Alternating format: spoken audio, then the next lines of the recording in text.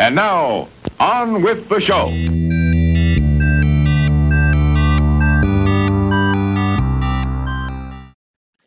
Okay, so I've had a few conversations with students over the past couple of weeks, basically around the point of what's the actual point of posting on LinkedIn?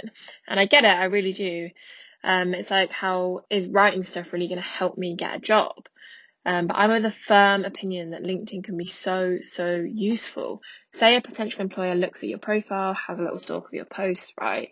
And you've got posts to back up everything on your CV. You're talking about things you believe in, your experiences, you're asking for advice, and you're using it as a tool to create a network of professionals.